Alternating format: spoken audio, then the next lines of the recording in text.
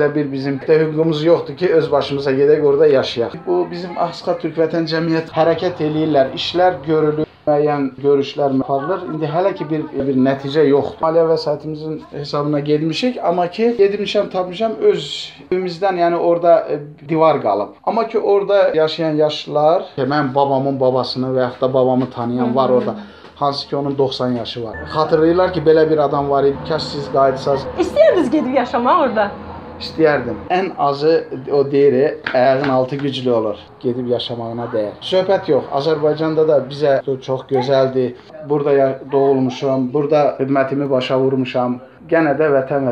Müxtəlif təkliflər olub Gürcüstan tərəfindən ki, kimin imkanı varsa ev alsın, yaşasın. Kimin maddi imkanı varsa gedib ev alıb yaşaya bilər. Mənim atamın əmisi oğlu gedib. İki qardaş gediblər, hal-hazırda orada yaşayır.